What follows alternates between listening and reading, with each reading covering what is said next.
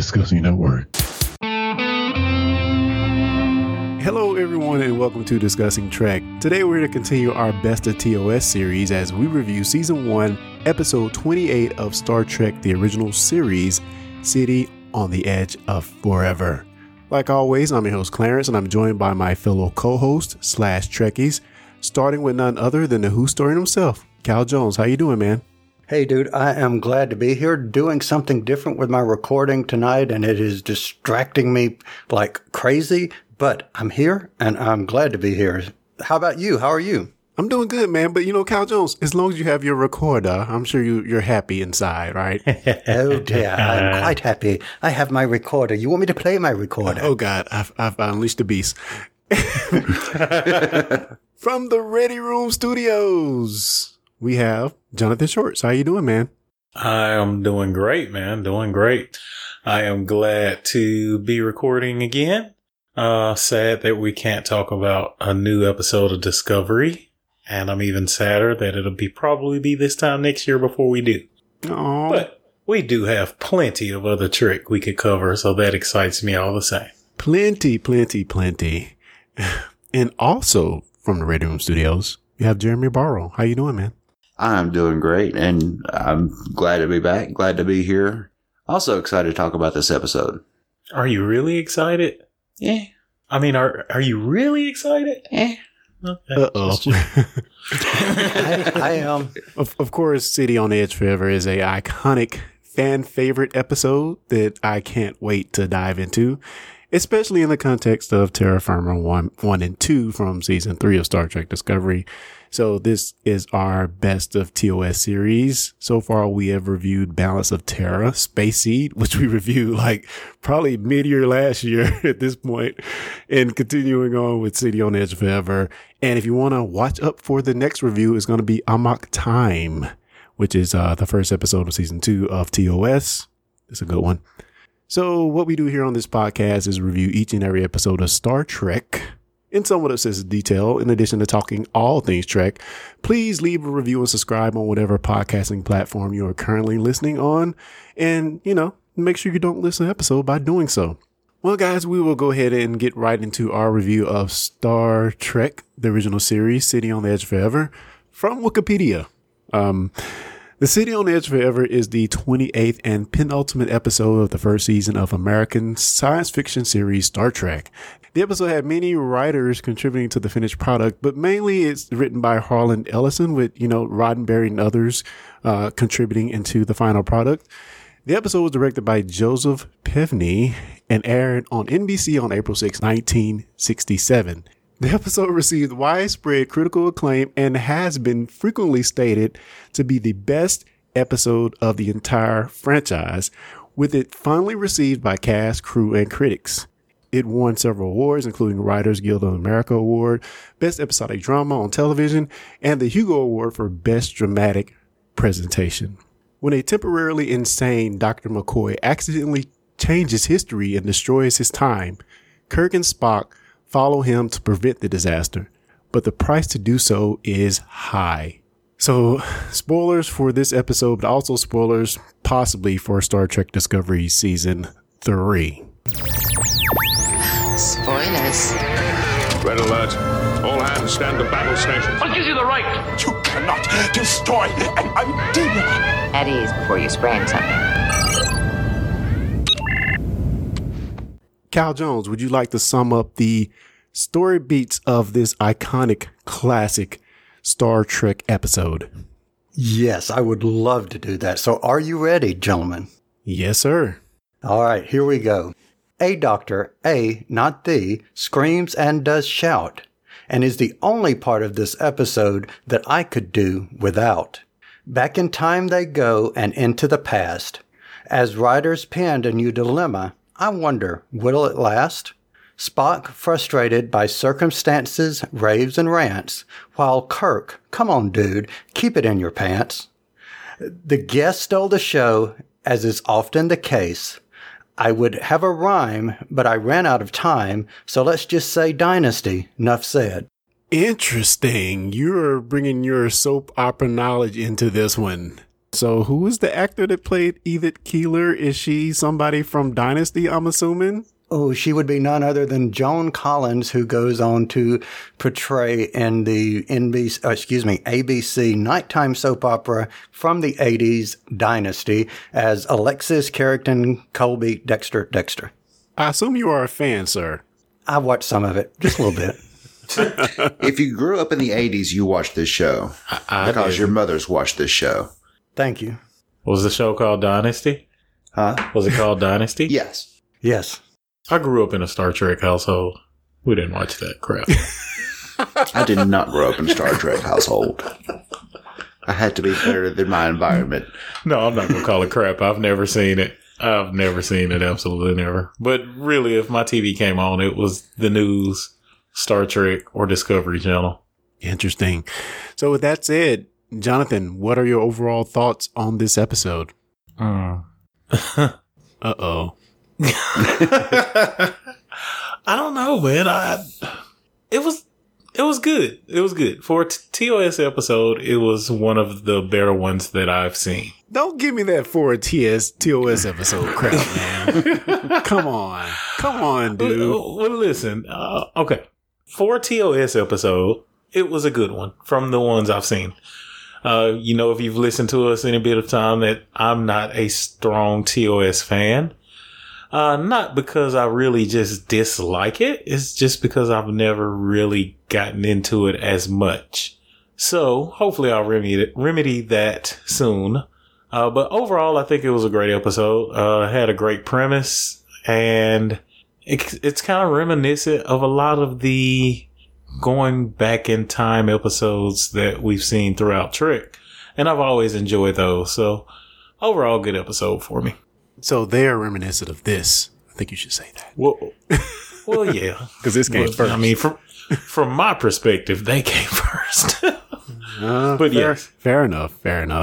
Jeremy, what are your thoughts, man?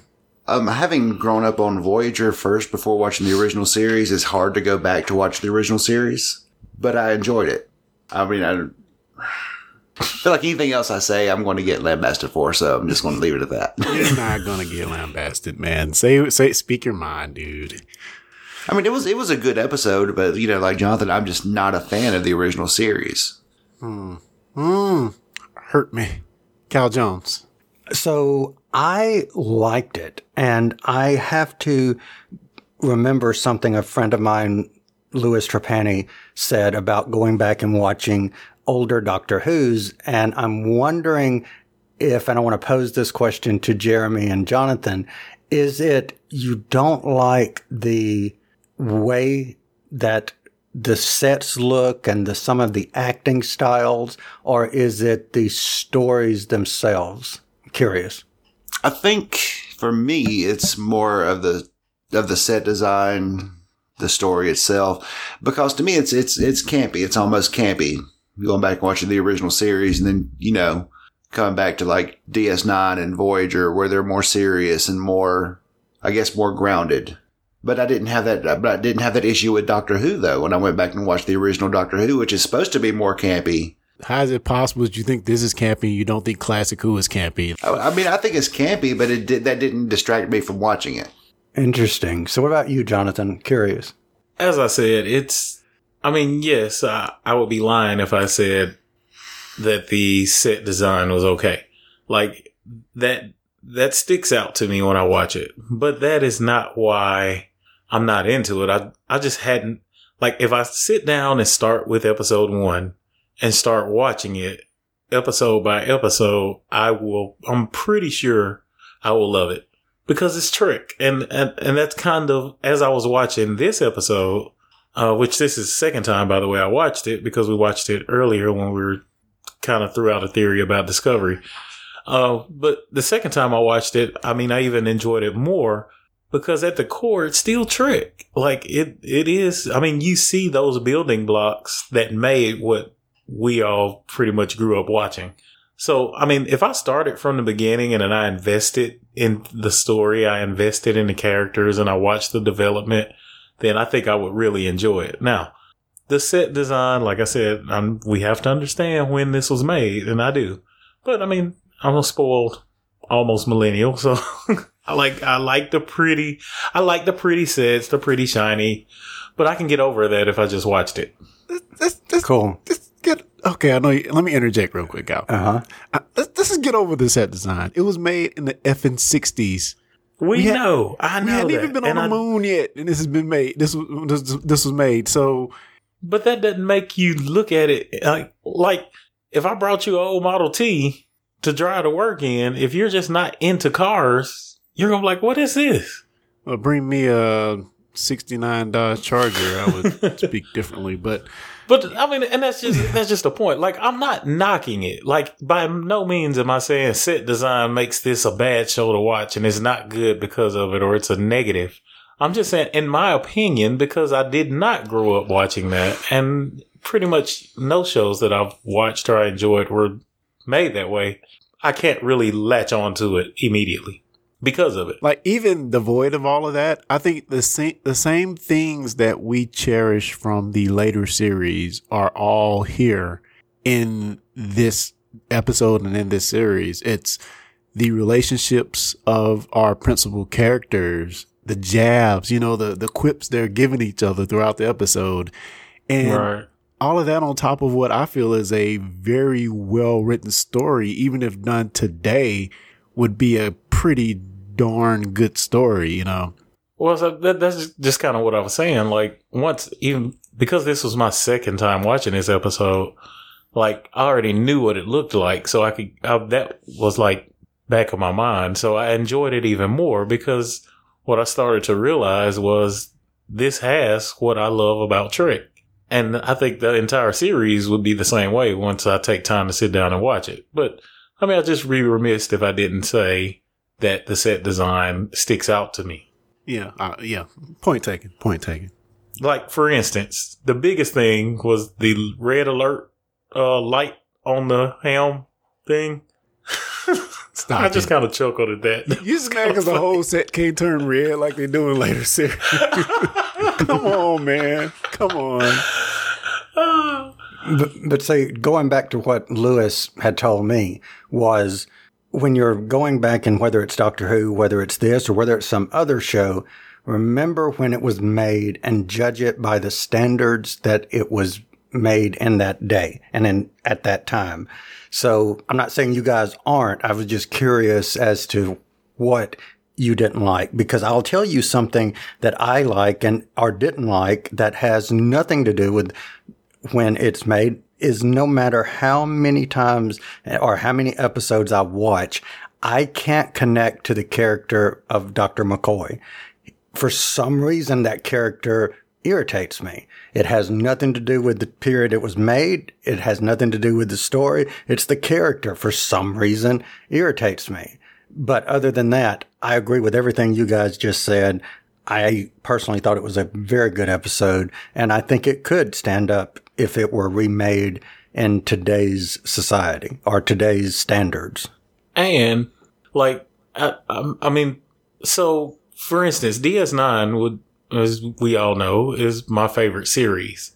I saw DS9 when we were growing up watching Trek, because I don't remember the exact years it came out, but, I was all into TNG. And then there would be an episode of DS9 and, I'd watch it. And obviously it wasn't the very first episode. It was somewhere in the middle. And other than being a black captain, like, nothing really enticed me to it. And it looked a lot better than TNG. But the problem was I was not, for like a series like DS9, you just kind of have to be invested in the characters. And I think pretty much all the series, I just had to kind of get invested in it, even in TNG. Like, I didn't really get invested into it until I, started seeing Data. Like, Data was my guy. Like, that's what intrigued me about it and made me want to watch it. And then once I watched more of it, it became a favorite. Like, I need to find that one character, like Kyle, that just irritates me, and I need to find that one that I really love. Like, everybody loves Kirk, and I get it, but I don't because I didn't watch it. Yeah. And we're going to get into it, but I just feel like this episode of any really has almost the least to do with the futuristic aesthetic of the show. We're on the ship for like 5 seconds. Right. And then we're like in the 1930s. So I totally get what you guys are saying. I mean, it's definitely an aesthetic that has to grow on you if that's not what you grew up watching. Just like for me, when I go back to watch classic Who, I'm pretty much the same way as you guys are on, TOS. I'm like, I get into the story, but really not just for me. But still, there's jewels within there. And I feel like this is one of these jewels. But let's go ahead and get into it. So the episode starts with said red alert that John talked about. The Enterprise is running into ripples in time. I love what Kirk said. Well, Kirk explains it here. Someone or something down on the planet can affect changes in time, causing turbulence, waves of space displacement. After hitting one of the displacements, we see Sulu get injured. So they call McCoy to the bridge, and Bones administers Cordrazine. So I have to ask you guys, especially John, I guess maybe in this case, have you? So we gotta get through this stuff. I gotta ask you guys, and maybe John in this case, have you heard of Cordrazine before in Trek? Because I'm pretty sure it may have heard it, but it just didn't jump out at me. Yes, you've heard it. And because I was so sure of it, I looked it up because I figured this question would come up. And you hear it a lot. And let me go to my notes here so I can tell you where. Pretty much Voyager, DS9, TNG have all had references to it.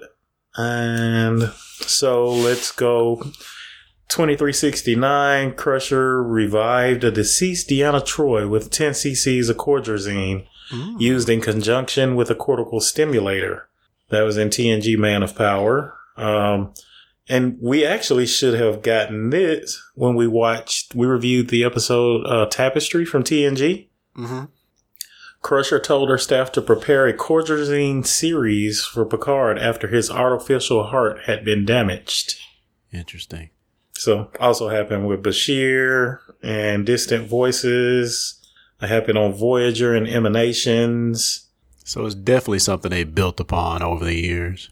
Yeah, and so what it said, which I didn't know, is, McCoy used it, he was saying like couple of drops. Like that's how effective this was. Well, as time progressed, they learned how to perfect this to where they could use massive amounts more to produce greater results. So that 10 cc she used was, I don't know what a cc measurement is, but I'm pretty sure that's more than a couple of drops. Interesting.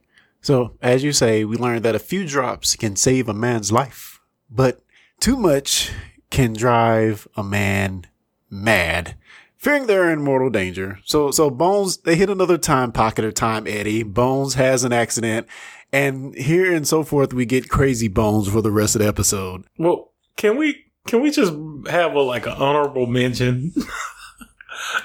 So when Sulu got his injection, those eyes, it's like he had a hit of cocaine or something. Well, they were setting us up. They were setting us up to see the effects of what this Cordrazone can actually do, because he came up like big eyed and everything. He's like, that was so good.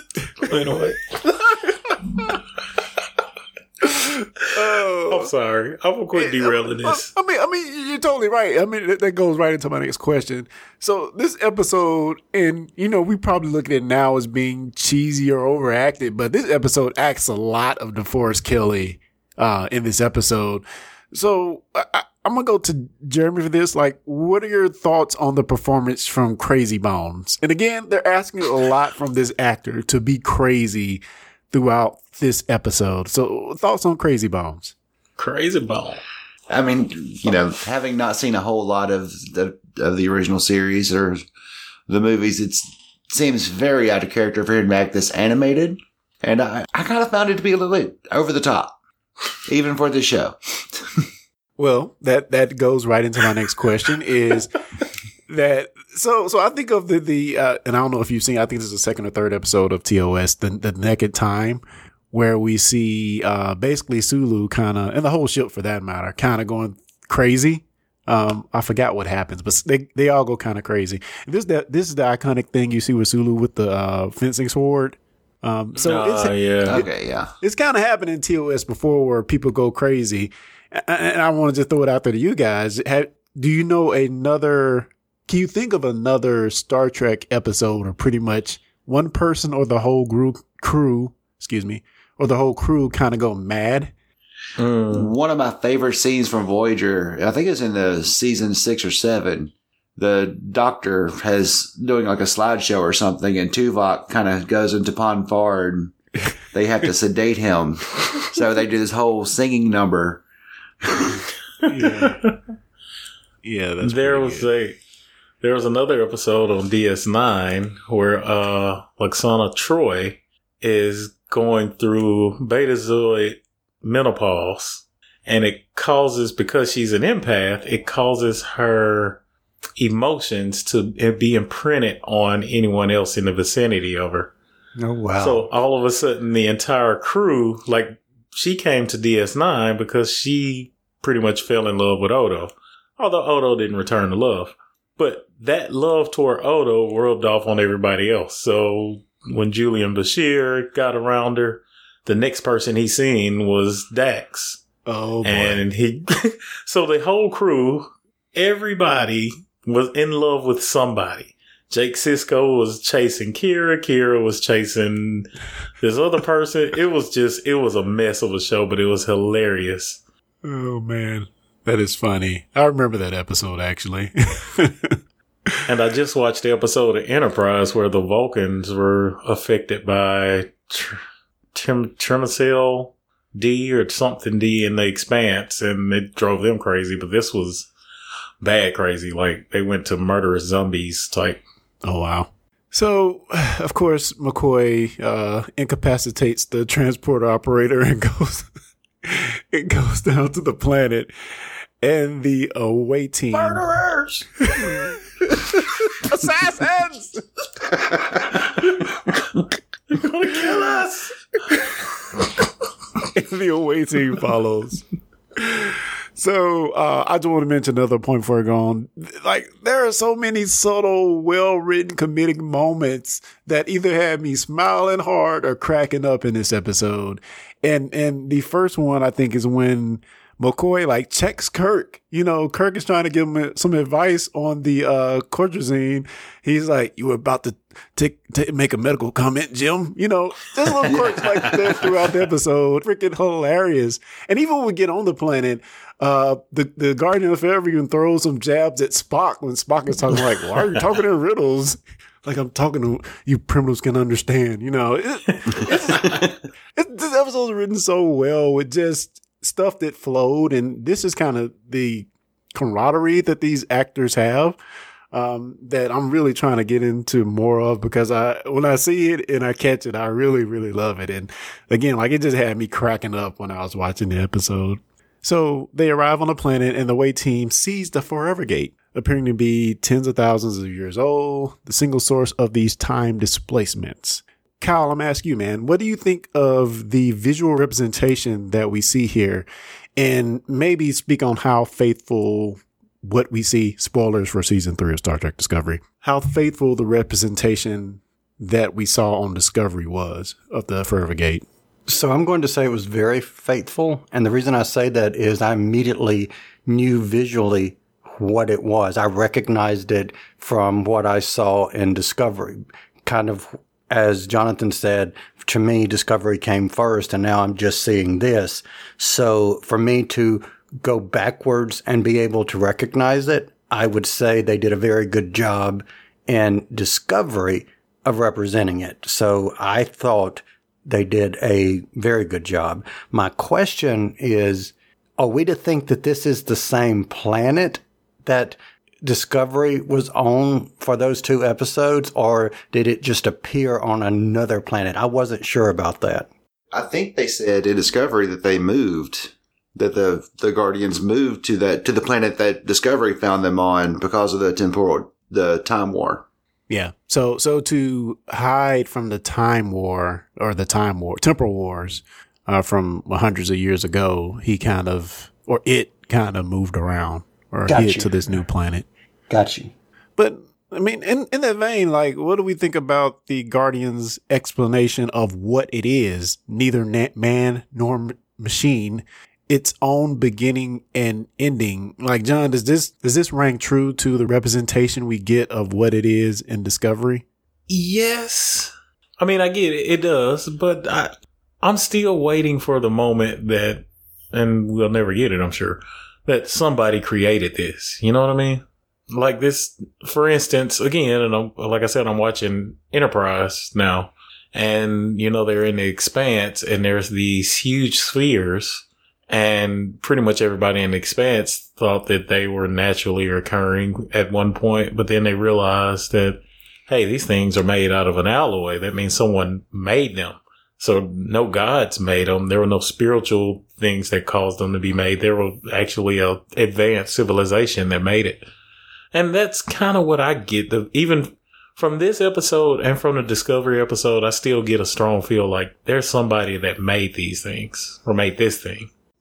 And I can agree with that. It's either someone made it or maybe there's more of them out there. Because it seems weird just to be one. That might be what's hanging me up as well.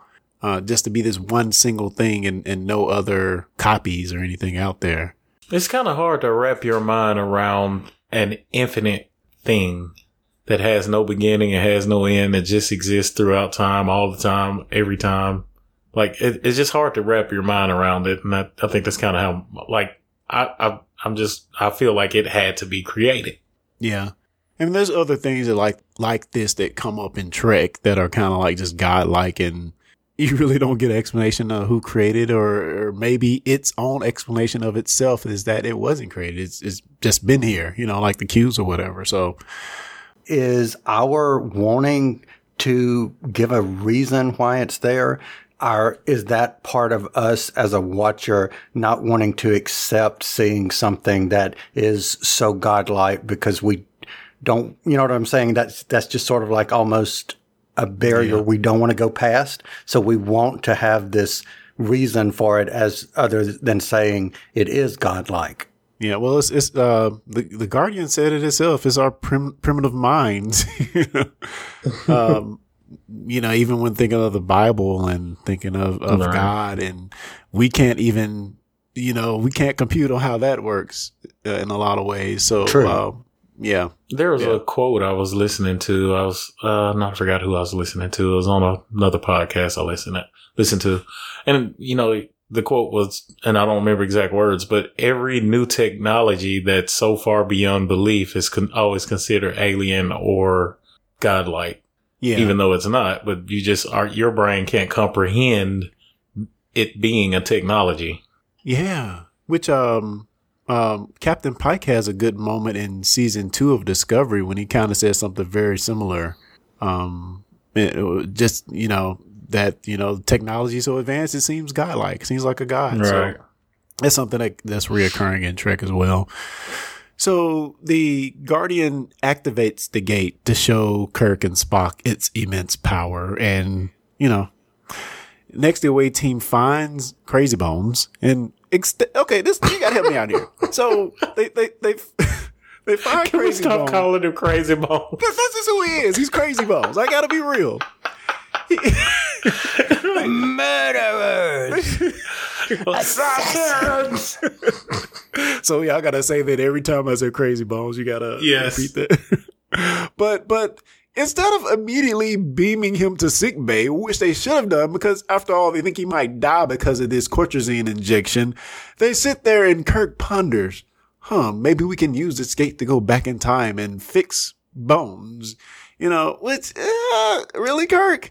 Giving Bones just enough time to run through the gate. So I'm going to ask Jeremy, like, should they just have left immediately, beamed them straight to sick bay? They, you know, him being in such a dire situation seems like most of the times they almost automatically beam the person to sick bay. I don't, why? You would think that'd be the thing to do, but then we wouldn't have a whole show to watch about it now, would we? Which is often the case. You know why they did it? I think I know why they did it. Let's hear it, Cal. That's because they were murderers. Murderers in disguise. Nice. So, you know, Bones goes through. We find out that time has changed. The Enterprise is no longer in orbit. So the only way to fix the timeline is for Kirk and Spock to enter the Forever Gate. So Kyle, this episode heavily plays on something we often talk about in Doctor Who, which is the fixed point in time concept. Cal Jones, what is a fixed point in time? A fixed point in time is something that is written in time that cannot be changed for whatever reason. It is something that has to happen because the fact of it not happening can potentially alter time or unravel time. In this case, drastically alters time as they know it. So to further simplify what you said there, Edith Keeler, fixed point, homeless guy that picks up the phaser, not fixed point. Because he just like shoots his... Why did they have to show that? Dude just okay, let's go on. I love this episode, guys. I really do, to be honest. I just thought that was hilarious. The dude phasered himself. But let's go ahead. Kirk and Spock arrived to the Great Depression era. Any thoughts on the awkwardness of our duo spacemen arriving in the 1930s? And I'll just leave that open to the floor. Anybody want to comment on the awkwardness of them being in the 1930s? Yes, I do. I find it quite interesting because a couple of episodes ago, we keep referring now to Doctor Who, but on Discussing Who, we went back and reviewed right before Christmas an episode or a story called The Talons of Wang Chiang. And we made reference to the British audiences or the British broadcasting or creation, their portrayal of Chinese people.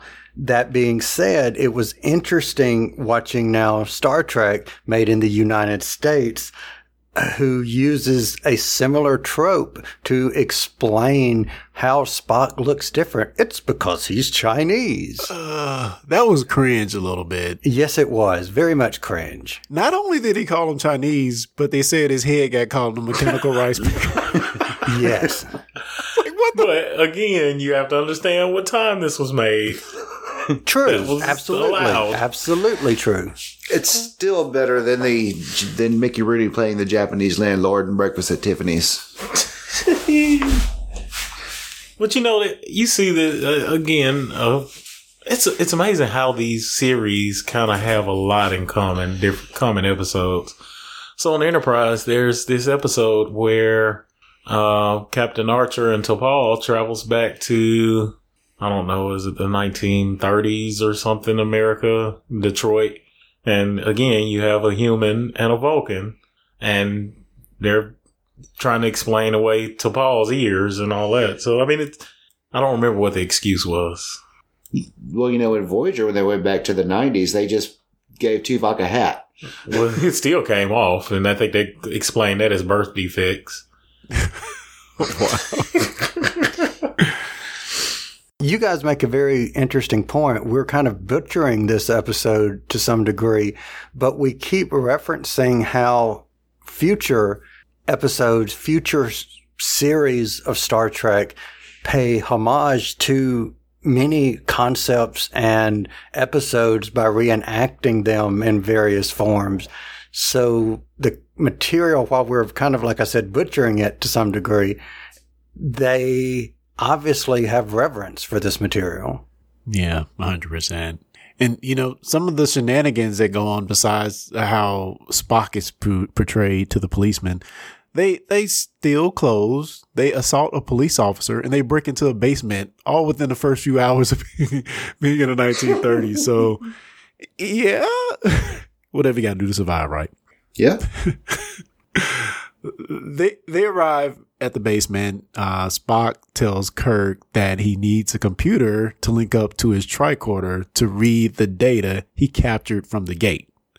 So I find it so funny that Kirk thinks that Spock can just build a computer. It's probably nobody living in 2020 who can build a computer from scratch. We're not that far removed from, when they were created. So I just find it fascinating, to coin a phrase, that he thinks Spock can build a computer. So did any of you guys think Spock stood a chance in this zinc-plated vacuum tube culture? Yes. I just knew you could do it. It's Spock, man. It's Spock. It's Spock. That's like finding a door that you can't open and saying, Data, open this door. Like, it's Data. He's going to open it. Like, it's Spock. Now, like, if you bring it to real life, like, I don't think that'll ever be possible. Somebody could build a computer from what he had available. Yeah. But I mean, that being said, I loved seeing Spock do his best MacGyver impression. I thought there was a lot of good fun to see all the wires and vacuum tubes and, you know, putting this thing together. And it was even awesome to see Edith Keeler's reaction when she walked in the room. I thought that was good as well. So many great fun moments in this episode. And he was doing it with stone knives and bear skins. Indeed. So, speaking of Edith Keeler, let's go ahead and get into Edith Keeler. Kyle Jones, like, what are your initial impressions of Edith? At first, I didn't recognize her. And then after I did recognize her, it made me pay a little bit more attention to the show, to be honest with you. And I thought I love the British accent, but I thought she was graceful. And quite frankly, I thought she was a little bit too good for Kirk. Wow. So I've never seen Knots Landing. Tell me about what her portrayal is in Knots Landing. Well, that won't do you a bit of good because she was in Dynasty. Yeah, that one. Yeah, she would definitely not be on Knots Landing. I didn't like that one. Anyway, so what was your question again? You threw me with Knots Landing. Just like what was her portrayal like in this versus what you've seen from her in she was so nice in this one. She was like a complete 180. She put the capital B in a certain word in her character in Dynasty. So yeah, she was the original hardcore stone cold capital B in Dynasty. So she was awesome in this. Interesting. Jeremy, your thoughts on Edith Keeler? I have to agree with Kyle there. She's too good for Kirk. And having grown up watching Dynasty, this is not what I'm used to from her. She is not this nice. So that was a welcome change. So, John, like, what about more the context of this episode? What do you, because I know you haven't seen that. So, what do you think about Edith Keeler? I liked her. And she is a beautiful lady. Like, I honestly got, usually from what I've seen of TOS, Kirk always gets the girl, but it's usually like the obvious, like, most sexiest girl you could find. And she wasn't that. Like, she was just like a good, wholesome, beautiful woman. Yeah. And he was truly attracted to her. Now, and that's the physical side of it, but the other side of it, I liked her character in this. I liked her thoughts. I liked how she thought. Like, she embodied the thought that created the Federation and Starfleet. Yes. And that alone just made me fall in love with her. But I mean, just think about her, what she was thinking about at that time. Like, 100 years from her time, and nobody was thinking that. You know what I mean? Yeah. It's crazy. She was embodying that Roddenberry vision, that Federation vision in every freaking way. That's why I love this character, man. And you could see why Kirk would feel the same way.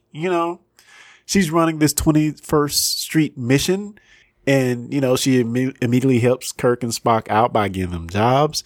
And again, what's most surprising about Edith Keeler is that she's a true freaking visionary. She really is in every way. And that's the type of people we look up to now. It's sort of like Elon Musk, trying to go to Mars. Right. That type of vision of what the future could be. That's everything that she's portraying in this episode. And I loved every minute of it. And I can see why Kirk was smitten by her as well. And, something that I find really interesting about this character and more so about this story And maybe it is a bigger part of the story than I realize, or maybe it's not. But it is, to me, this story is saying every person has the potential to be great. And you never know, and you can't discount anyone because they might be great. Because think about it, this is still in the 60s, set in the 30s before the 70s, women's liberation, etc., and so forth. And they're presenting this female character as someone who is such a great visionary. And I think that in itself is, for lack of a better word, visionary. Yeah. And man, it's all about the butterflies, man. The butterfly effect. Once Spock is able to get this computer up and running, Kirk and Spock are met with a pretty freaking heavy decision. They discover that Edith is the key, and we have two possible scenarios. One, Edith is killed in a traffic accident, or two, the president and Edith work together, with the whole visionary thing, 6 years from now on a very important project. Now, when you go back and talk about butterflies, what this does is a good mission, but they say in an episode at the wrong time. We eventually learned that Keeler's peace movement would allow for Germany to develop the first atomic bomb, thus changing World War II and the course of the planet and the course of the future, which that's hard to frame, that this such a good person with good ideas at the wrong time could lead the world down such a different path. Remember what we said before, fixed points in time. So what do you guys think of the dynamic of these two scenarios and the eventual revelation, in Spock's words, which he said several times, Edith Keeler must die? Thoughts? So first, have we heard that before? Like, that sound, maybe it's just because he said it more than once. But like, I feel like that was like said kind of, I don't know, like maybe like a parody or like a meme or something. Yeah. I don't know. I've seen that before, I feel like. Wasn't a movie like John Tucker Must Die or something? That might be what you're thinking of. Anyway, but I thought that was a great job by the writers to kind of put another small problem in the greater problem. Like, it just made the story a little bit more intricate. So I really enjoyed that part. Now, I wish they would have made the death a little more, other than just getting hit by a truck. Oh, I love the climax of that. I love the climax of it. I just would have expected it like maybe one of the people she was helping ended up trying to rob her or something and kill, which that's kind of dark, I guess, for Star Trek. But like, that would have made the story even better. I agree. Okay, we're going to get into that. Let's table that for just a second, because I really want to dive into that once we get there. But real quick, before we get there, we're almost there. I want to talk about Crazy Bones one more time. Assassin! Murderers! Thank you. Any thoughts on Bones, Dr. McCoy's arrival to the past? Any thoughts on when he first gets there? I mentioned already the dude phasering himself. Any thoughts on when he gets there and when he meets Edith? Like, any thoughts on all that? Man, he looked rough. God, he looked rough. Like, and they never directly say it in the episode, but I mean, all things point to this Corzine being like a drug. Like, not. Yeah. I mean, I know medicine is a drug, but I mean like a opioid or like a meth or something. That's how they're making it. I mean, he gets there and he looked like he's been on a strung out bender for 2 weeks. Yeah. Like, he is rough. He had been on a bender for a couple of 100 years in reverse. Oh, Cal made a time joke. Thank you, sir. Oh man, but it was, I liked it. And it kind of solidified the theory Spock threw out at the beginning about time how time comes in like waves and currents and eddies. Yeah. That just kind of brings people to where they should be at a certain point in time. So that was good to see that happened that way. Yeah, that's actually a good point because I think they mentioned when they first try to go back, he could be anywhere on the planet. We could miss him by a year or something. Right. And they just happen to get there at the right time, which is very, very interesting. Because you think of the plot hole if Spock had not said that at that point, and then he just shows up and we'd have been like, oh, it's so, how did it just go figure he shows up right there. Yeah.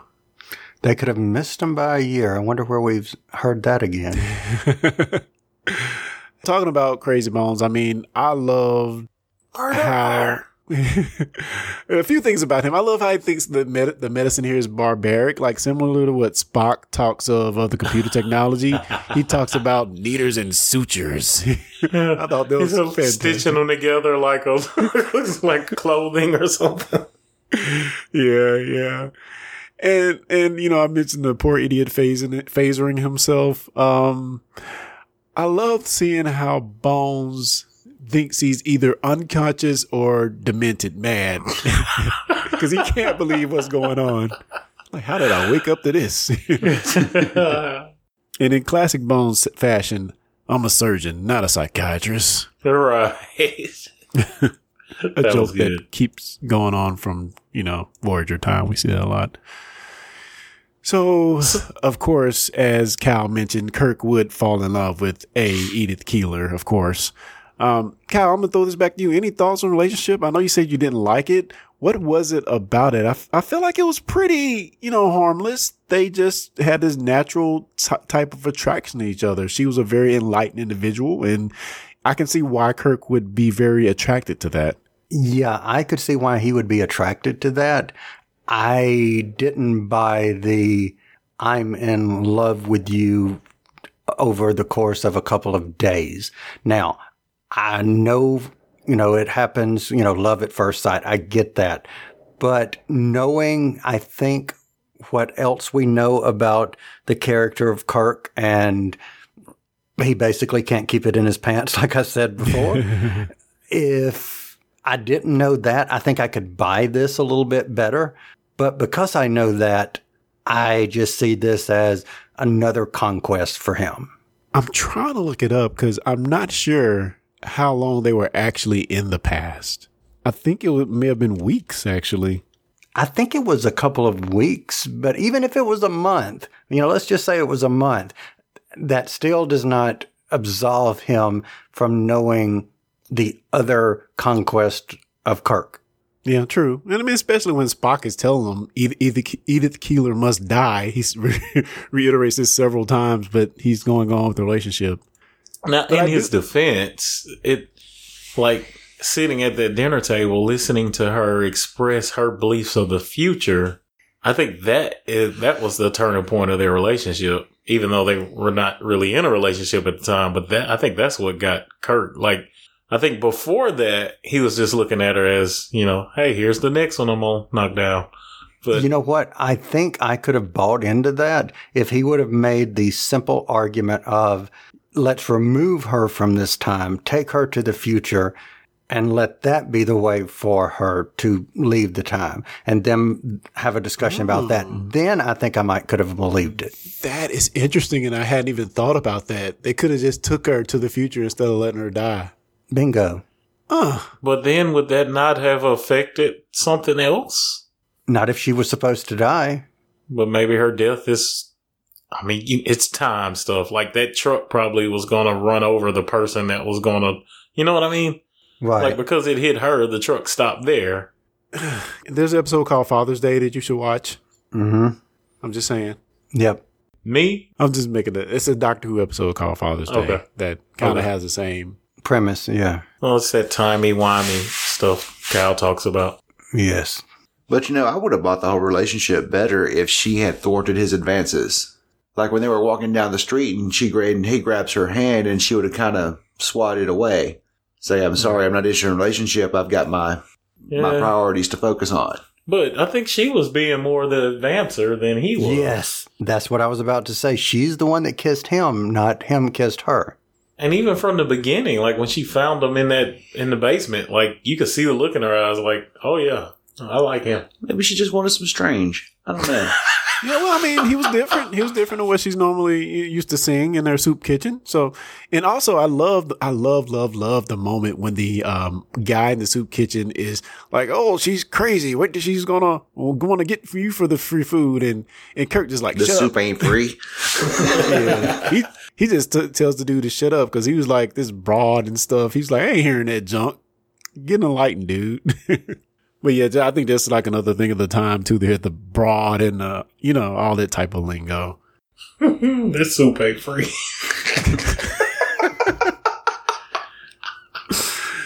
So let's go ahead and talk about the ending of the episode, which happens pretty rapidly. Keeler mentions McCoy to Kirk. Kirk runs back to the soup kitchen to find Bones. The trio meet out front. Edith tries to cross the street to follow. Bones tries to save Keeler. Kirk holds him back. Such a freaking powerful moment, but I'm gonna leave it open. Thoughts on this final, the climax of the episode when, Kirk has to make this decision to not only go save her himself, but also hold back Bones in the process. As you know, they all just sit there and stand by as the inevitable has to happen. So Janeway said it best. It's best not to think about it. But I did think about it. And so what I thought about was she meant to die? Or, was Kirk meant to be there? Because if Kirk hadn't have been there, she wouldn't have come across the street. So, you just hurt your brain, John. Yeah. And Janeway said it best. It's just best not to think about it. But I thought about it, and that bothered me. Yeah, I thought about the same thing too. Like, what if they had never found the Forever Gate? Would she still have died? Right. Would they exist? Would the other optimistic future would have happened? What's gonna be is gonna be, I guess. Exactly. I don't know. All I will say is you named your daughter after your daughter. What? Doctor Who. I'll explain later. Spoilers. Oh my gosh. What? I'll explain when we're done. This episode has gone sideways. Well, that's a Doctor Who reference. That's when Doctor Who is at his best. Trust me. One of the best Matt Smith episodes right there. I need a few drops of cortisone. It's like that Fresh Prince episode when Carlton gets high and he's like jumping on the chairs. You know what I'm talking about. Oh, man. But yeah, man, I mean, for me, I just love this ending. It was gut-wrenching. It was impactful. They made me like Edith Keeler in this short episode. And seeing our principal characters have to just sit back and not do anything. And Bones saying, "Do you know what you just done?" He knows. He knows. Man, and I think best acting from all three characters in that moment. Yeah. Bravo. Bravo. And Spock only had 2 lines in that moment. He knows. He knows. Like, that was perfect. Yes. All of it was perfect. Yeah. And I said the writing in this episode, it deserves every award it's gotten because just the writing of this episode is so good. So good. Is some of the set design part of its time? Yes. Of course it is. Is maybe some of the acting choices a part of its time? Yes. But on the whole, the script and the character moments in culminating in this very, very impactful, hard to deal with, impossible decision that our characters have to make is just so tough and so impactful. And this is what I come to Star Trek for. And it's not that happy bow. It's not that happy bow we've been talking about all the time. It's leaving with this hard, heavy, contemplating all the various situations in your head type feeling when it's over. Cause you're not feeling good. And even when they get back to the planet, Kirk's like, just beam me up. Let's get out of here. Yeah, definitely not the big bow, but not the big bow, but overall the bow. Yeah. Like it closed and it closed, I dare say satisfyingly. But I mean, it closed and I think it couldn't have ended any different. Yeah, totally agreed. Yeah. The more I watch this episode, the more I love it. But isn't that one of the best things about good writing is it makes you go away not necessarily happy, but thoughtful. Yeah, that's what the best track does. It makes you think about a situation. Think either if it's scientific or story wise, it's most of the time leaving you pondering on, what if that actually did happen? You know, Mm-hmm. and that's what you gotta love. You know, I'd implore to Matthew Turnage to write in and because he sent me some feedback on our last episode review. You know, saying that we probably were a little harsh on it, which I think we probably kind of were. But yeah, I would love to hear his point of view on this episode, because he did mention in the email that we talked about that is one of his favorites. So I would love to hear his point of view as well. But with that said, guys, let's go around the horn and get everybody's final thoughts and / rating of this episode. And let's start with you, Jeremy. It was a good episode. I think I enjoyed talking about the episode more than actually watching the episode. But I mean, it was a good episode. I'd give it a 4. What about you, John? I agree with Jeremy. Like, and I don't want to take away from how good the episode was, but I enjoyed the conversation more. And I think that's maybe what kind of this episode was meant to do. And a lot of episodes in Trek were meant to at least start a conversation, make you think, make you kind of examine things a little differently. And I think that did its job, if that indeed was its goal. But overall, a great episode. I'll be right there with Jeremy, and I'll say a 4. All right. What about you, Cal Jones? You know what? I'm going to give it a little higher. I'm going to give it a 4.2 out of 5. I enjoyed it. I agree with everything the two gentlemen just said, but I can't say that I have ever found myself really enjoying watching, being captivated by an episode of the original series for the most part, but I was with this episode. So 4.2. What about you? Yeah, man, for me, it's going to be a solid 5, man. I every time I watch this episode, I love it more and more. Definitely when you look into context of what the Forever Gate is and how it's reached all the way into 2020 and played impact in a Star Trek Discovery episode as well. And just the impact of Edith Keeler and the hard choices that, Kirk has to make in this episode. I thought all of that was impactful, and overall I feel like it was good fun. I love seeing Spock being MacGyver in this episode. I had a lot of moments where I was just laughing out loud. I'm sure my neighbor hates me. I was just laughing out loud, and it's some of the quips that were going back and forth between some of these characters, man. So yeah, I for an episode where we weren't in space and we weren't on the Starship Enterprise, I loved it. I loved it, man. Seriously.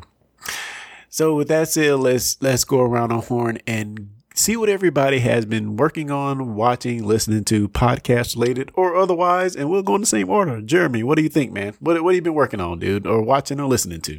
So I've been catching up on Mandalorian season 2. Really good. And I've been really getting into WandaVision, which is good, but I feel like I'm missing some information that'll make it even better. Not knowing the actual backstory of the characters and such, comic book wise. Are you caught up? Yeah, I've seen all the episodes so far. Comic book stories, you are 100% correct. You would be so enriched if you knew the comic books. Interesting. I don't, and I feel like I'm enriched, so. Woohoo. I have not taken that plunge yet, but maybe. What about you, John? So, as I've mentioned a few times tonight, I've been watching Star Trek Enterprise, and it's been a long road. You couldn't let it go, could you? You couldn't let it go. I could not. But I'm finally gotten to the 4th season, where they found the Xindi and the Xindi weapon. Listen, you get past the theme song and probably get past the first season and a half. Like, you can't put this show down. Yeah. So good. So I got off work yesterday. I got home about 6 and it was my night off from the gym. So I said, you know what? I'm off tomorrow. I'm going to just stay up and watch Star Trek. Probably, I've decided I'd stay up to probably 2. And I'm just going into the 4th season. I want you to know I went to bed about 5 this morning because I could not.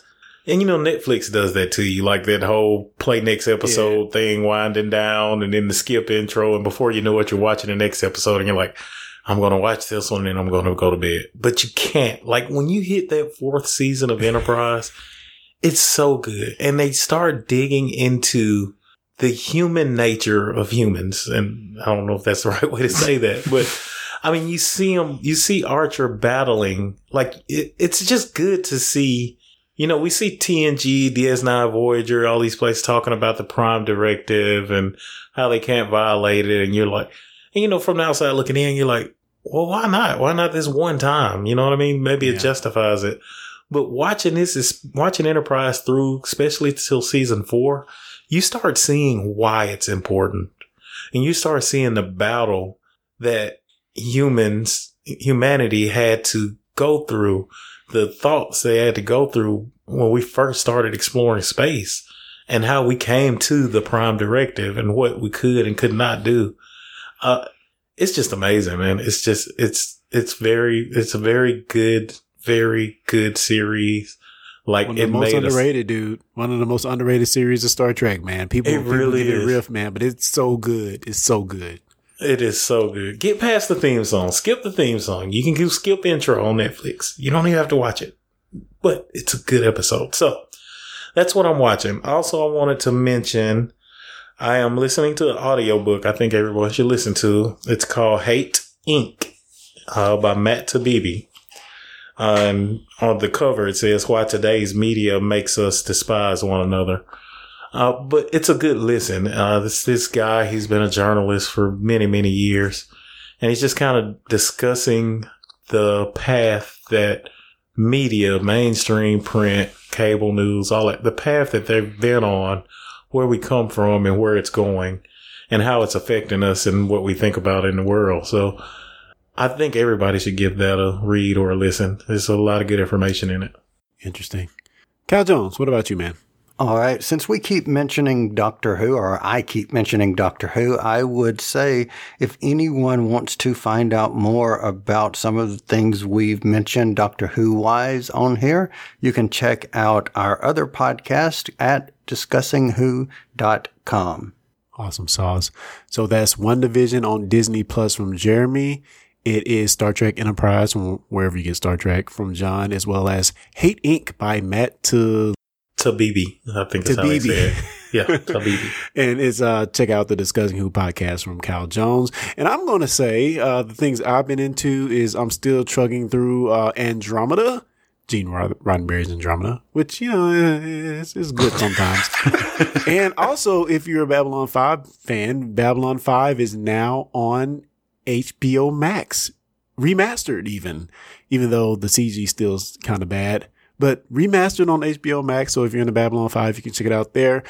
And finally, I'm going to give a podcast recommendation to check out the Inside of You podcast with Michael Rosenbaum. It is really good. If you're into Smallville at all, there are some really great episodes with Tom Welling and Kristen Kirk on there as well. And he has pretty much everybody on this podcast. And it's easy to listen to. And I've probably listened to like 10 hours of that in the last week, just catching up on old episodes. And if you're, into Smallville at all, I say check out the Michael Rosenbaum podcast, Inside of You. Really good. And with that said, guys, if you are a fan of City on the Edge Forever, don't like our interpretation of it or have additional comments that you can probably talk us down on, please send that in to fans@discussingtrek.com or hit us up at Discussing Trek on any and all social medias. Thank you for listening, and until next time, guys, live long and prosper.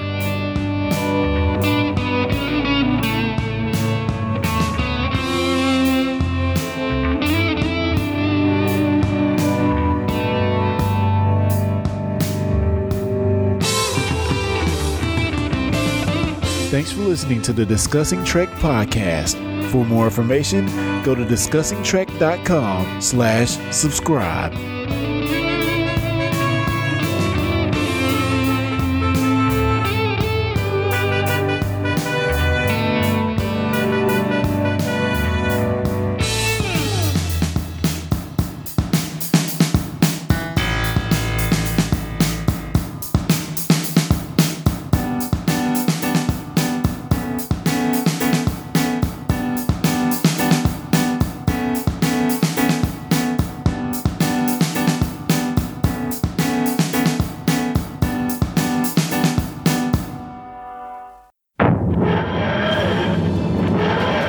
Climb aboard for adventure. Your traveling companions are fellow fans of Doctor Who. That's right, it's the podcast Discussing Who, exploring the worlds of Doctor Who, past, present, and future. Find out more at discussingwho.com. Discussing Network.